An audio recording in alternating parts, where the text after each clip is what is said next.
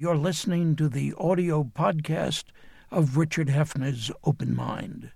For more information, visit 13.org/openmind.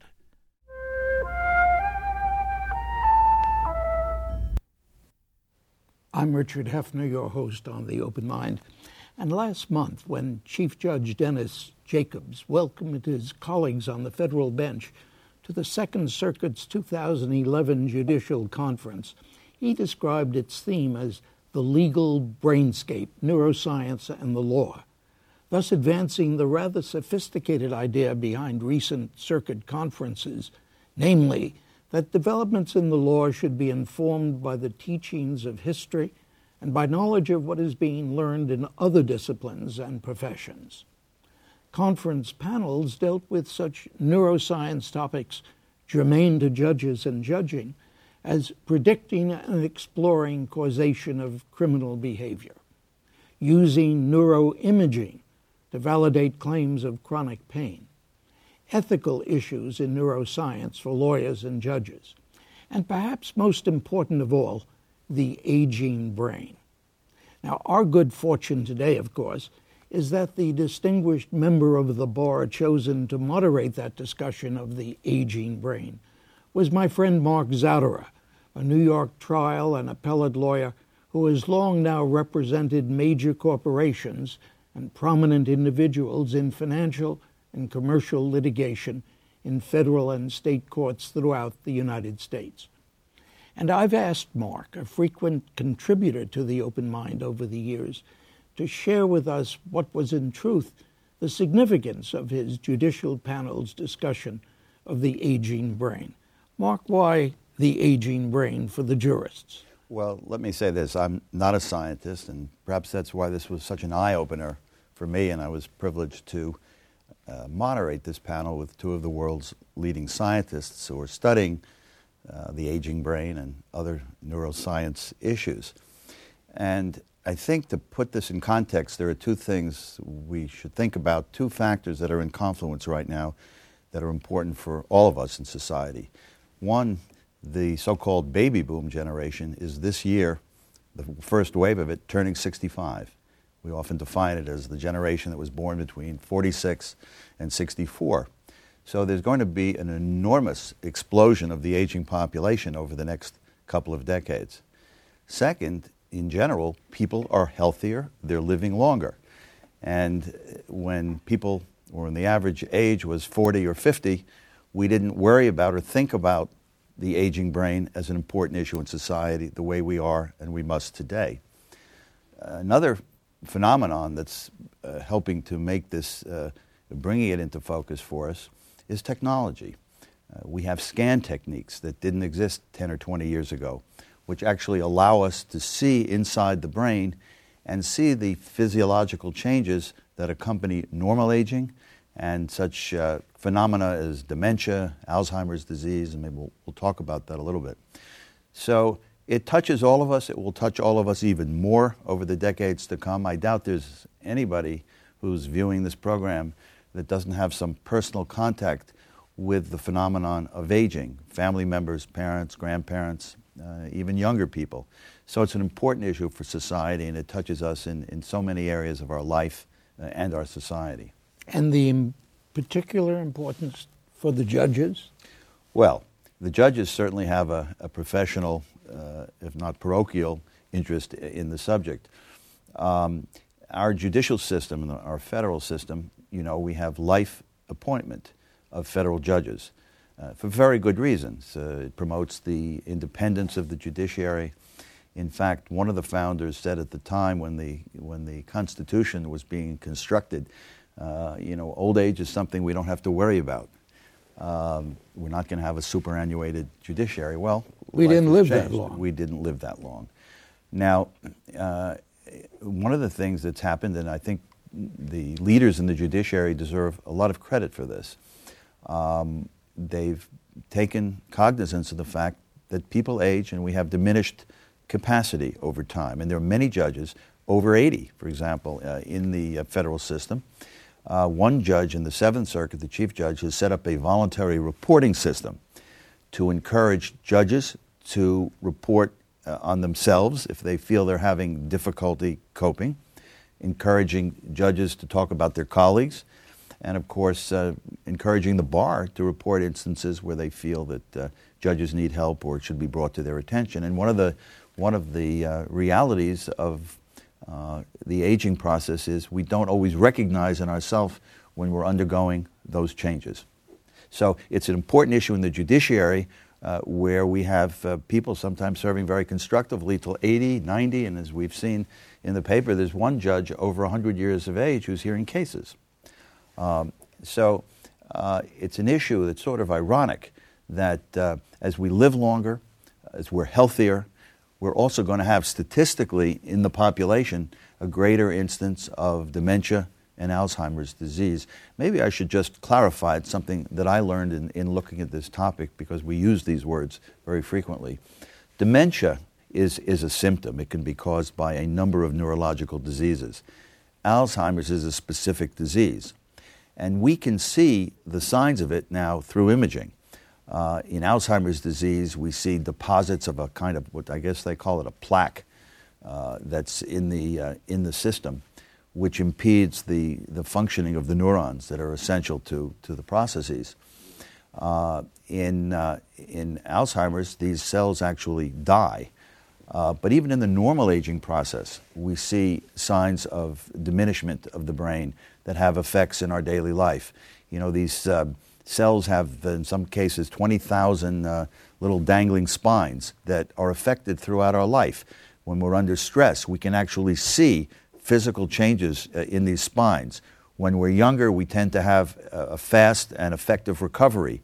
Our ability to recover from stresses or other kinds of assaults on our neurosystem diminishes over time. And we can see that through imaging techniques. So it's an issue that's become important. We have the ability to see it. Of course, the terrible problem we have is we don't have a solution at this point. Well, I was going to ask you, if we have the ability to see it, are we going to look for it?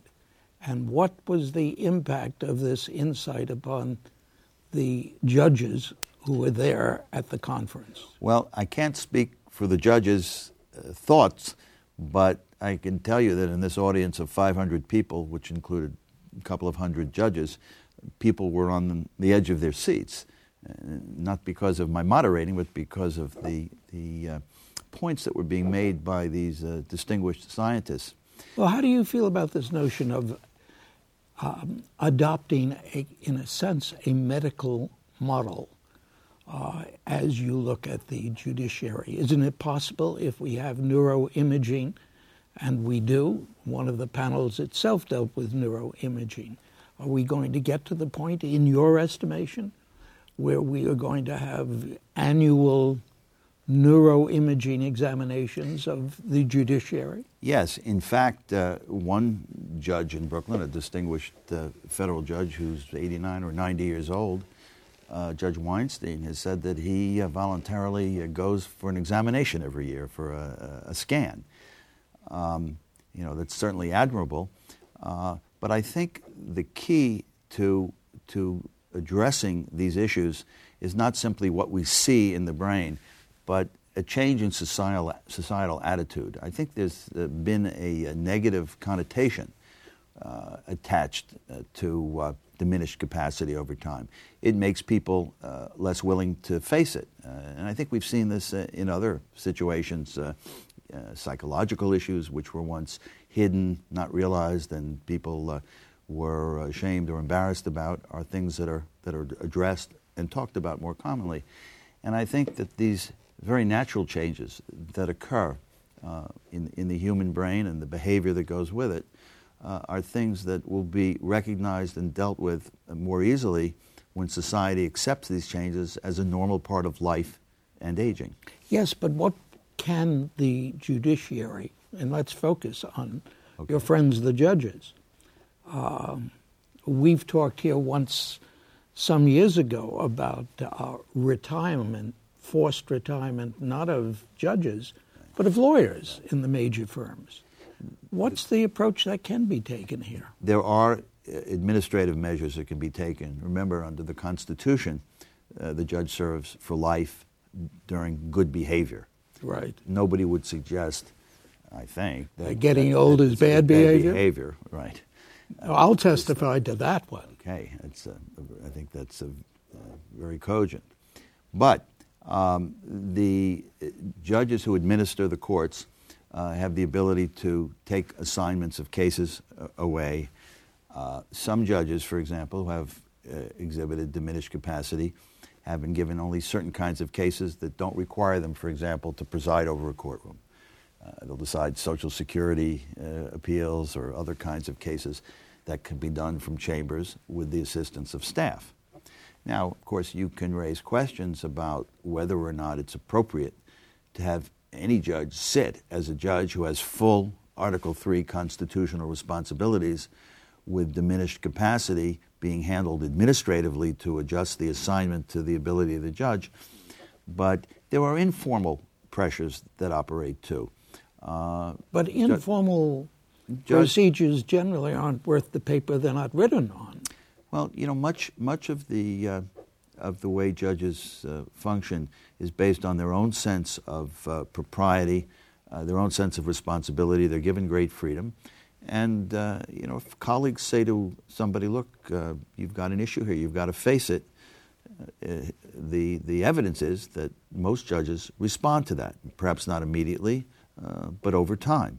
I remember there was an issue that was written about Justice Douglas, I recall, in his last years, about whether or not he was fully competent. He stayed on. Some felt that he stayed on longer than he should have. But by and large, the evidence is that people who experience diminished capacity recognize it at some point, and either through administrative measures or through their own recognition, deal with it by retirement. Or there's an intermediate step for judges, which is called senior status, which a judge who has served a certain number of years and has reached a certain age, there's a formula for determining that. Formula of 80, combination of the number of years you've been on the bench and your age equals 80, you're entitled to take senior status, which entitles you to maintain all of the emoluments of office, but to have a reduced caseload. And that's the point where often much jiggering goes on in terms of what cases a judge will have. And the reality is that certain kinds of cases are more taxing physically and intellectually than other cases, and adjustments can be made. So it has been somewhat successful. If you look at the profession and you look at the judiciary throughout the country, not just one federal circuit, but all the state courts too, what's going on in them? What's going on in the variety of states that obviously all of them have to deal with this problem? Yeah, in states it's not so much of a problem because most states have a mandatory retirement age. 70 is typical. In fact, New York State has a mandatory retirement age of 70. Trial judges, not those on the highest court, the New York Court of Appeals, but other judges, trial judges and those on the intermediate appellate courts, can be certified for up to three 2-year terms after age 70, so they can serve to 76. But that's it. At that point, there's mandatory retirement. But the certification process involves a look at the judge in terms of their well-being, their physical and mental capabilities. So there's a monitoring process. But in the judiciary, it's much more of an issue in the federal judiciary because of the lifetime tenure. What about the other side of the coin, Mark? As an old man, I have to ask whether there was any effort to look at the pluses that are associated with long life, long experience on the bench. That's an excellent point, and that's something that's true for judges, for lawyers, and for others as well. There's the issue of judgment, experience. You know, the thought process is a complex one.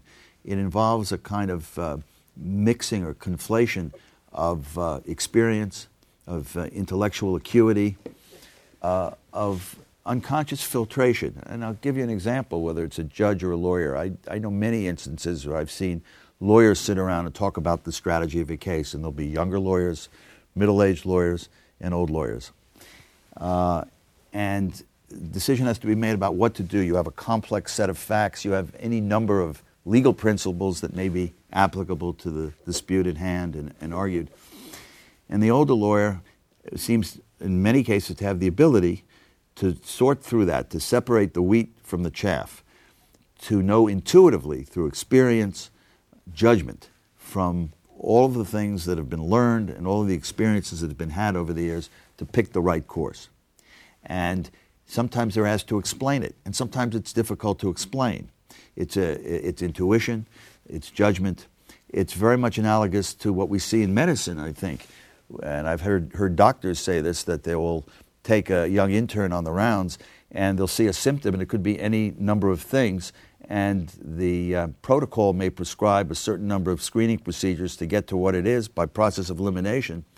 And the experienced doctor knows intuitively which way to look. The younger doctor does not, and it's difficult to explain. So there are advantages to age. You know, the mind has been compared to a symphony orchestra. And this was one of the experts who made this, I think, very apt analogy.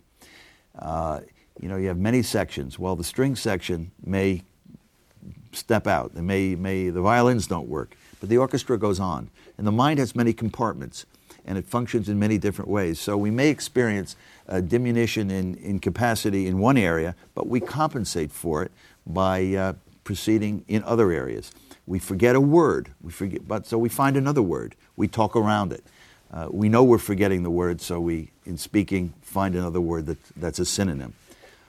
We forget a name. Well, we don't speak about the name of the person. We talk about his role or his position. Instead of saying Mr. Jones, we said, well, you know, the president of such and such university.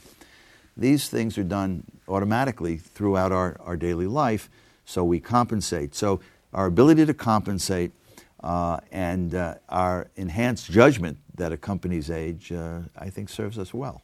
I noticed in reading the materials you were so kind as to share with me that one of the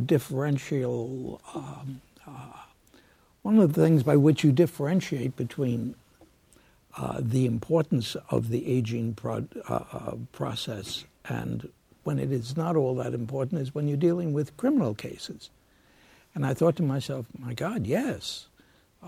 Now, are judges more likely to have the criminal cases removed from their supervision? Well, that's an interesting issue. Well, first, I thought you were touching upon, which is, I think, an important issue, is the issue of responsibility in the criminal law that individuals have.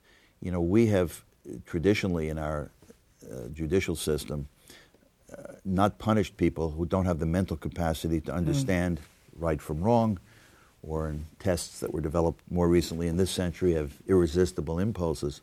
But we haven't really focused much, because we haven't known much about it, which is diminished capacity that comes about from aging or Alzheimer's, as opposed to perhaps the more easily recognizable psychiatric disorders that are very obvious.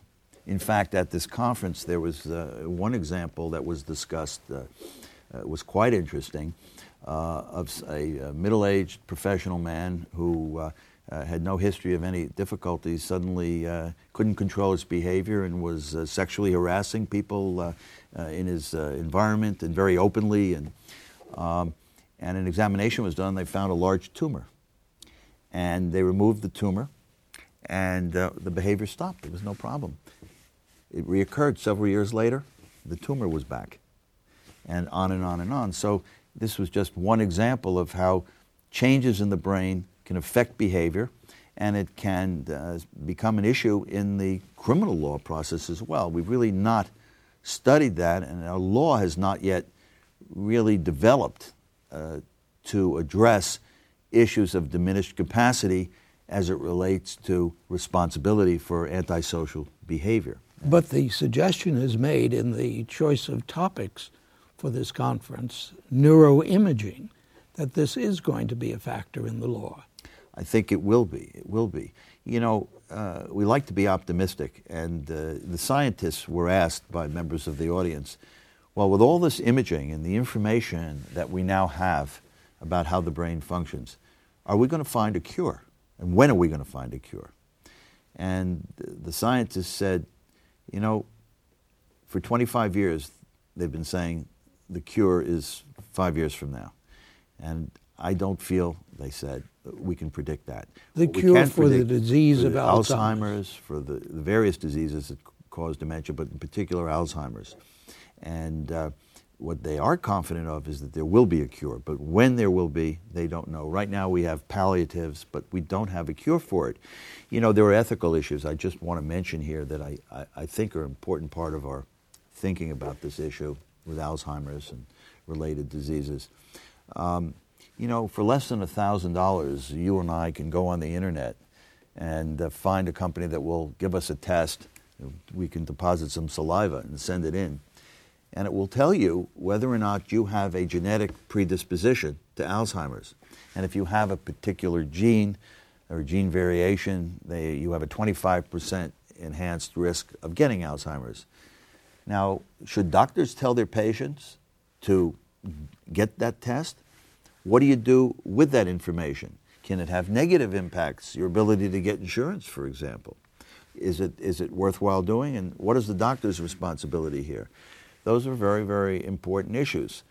These may be matters of personal choice. Perhaps doctors should tell people what their options are, because one argument is if we know our predisposition, it can help us plan. What we find, and this is another point where I think imaging is important, we see signs of dementia, of Alzheimer's in particular, before we see the symptoms. We see it in the imaging of the brain. Most scientists say that if we are going to find a solution with medical intervention, it's going to have to be applied before the symptoms have developed, and that the key will be to engaging in medical intervention early. Danger, danger, danger. Isn't there a great danger, for instance, that before the Judiciary Committee of the United States Senate, which must confirm the nominations of the President of the United States to the federal bench, that tests will be required.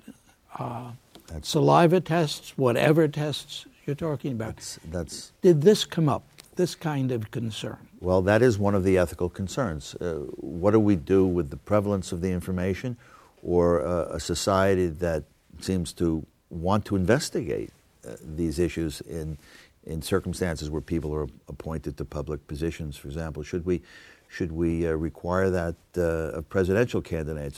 There's nothing in the Constitution that would require it, but I don't know, legislatively, Congress might pass such a law that candidates should undergo such a test. I don't know whether that would be constitutional, but I could see it coming. Well, you see, what I want to tease from you, and maybe it's not fair because you practiced before the judges before whom you moderated this panel a couple of months ago. What do you sense is their feeling about this? What are their concerns, their fears, their anticipations? My impression is they're very open to learning more about it. They are. I think, by and large, they tend to be open-minded. I mean, they have strong views about issues, but they're intellectually curious.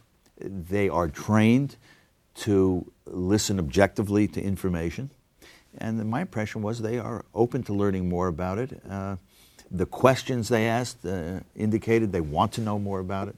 So I'm optimistic that this kind of dialogue that takes place is very useful for them, and then in turn useful for all of us who have cases as clients before the courts. I want to mention one other thing that came up at the conference that I think is of interest. You know, Alzheimer's is not an equal opportunity disease in that it may affect females more than males. Part of the research involves the effects of menopause, estrogen levels. One of the scientists pointed out that in 1900, the average age of a female in this country was 52, and the average age of onset of menopause was 52. Today, the average age of onset of menopause is 52, but the average lifespan is 81. So now we've got, on average, an additional 30-year period for the effects to take hold, as they may, if there are reduced estrogen levels. That's one of the areas of research that's being undertaken right now. Of course, just as we find there's little time left, I would raise the question, based on what you have just said, is there any indication in terms of the bench, in terms of the courts, that the negative impact of aging has affected judges who are women more than judges who are men? I don't know of any study that's addressed that, so I couldn't make that assessment. But anecdotally, I want to just mention there was a very prominent case, and I thought it was a very courageous thing. There was a Court of Appeals judge, a woman, who was appointed to the bench at age 40, and at age 54, a relatively early age, developed Alzheimer's, thought about continuing, and made a public statement that she didn't want to jeopardize the litigants before her. She was 54, had Alzheimer's, and she was resigning from the bench, even though she was quite, at that point, obviously in command of her faculties. So I thought that was very courageous. Mark Zadorat, thank you for discussing this issue with us. Thank you. Come back to the Open Mind again. Thank you very much. And thanks to you in the audience. I hope you'll join us again next time. Meanwhile, as another old friend used to say, good night and good luck. And do visit the Open Mind website at 13.org/openmind to reprise this program online right now, or to draw upon our archive of 1,500 or so other Open Mind and related programs. That's 13.org/openmind.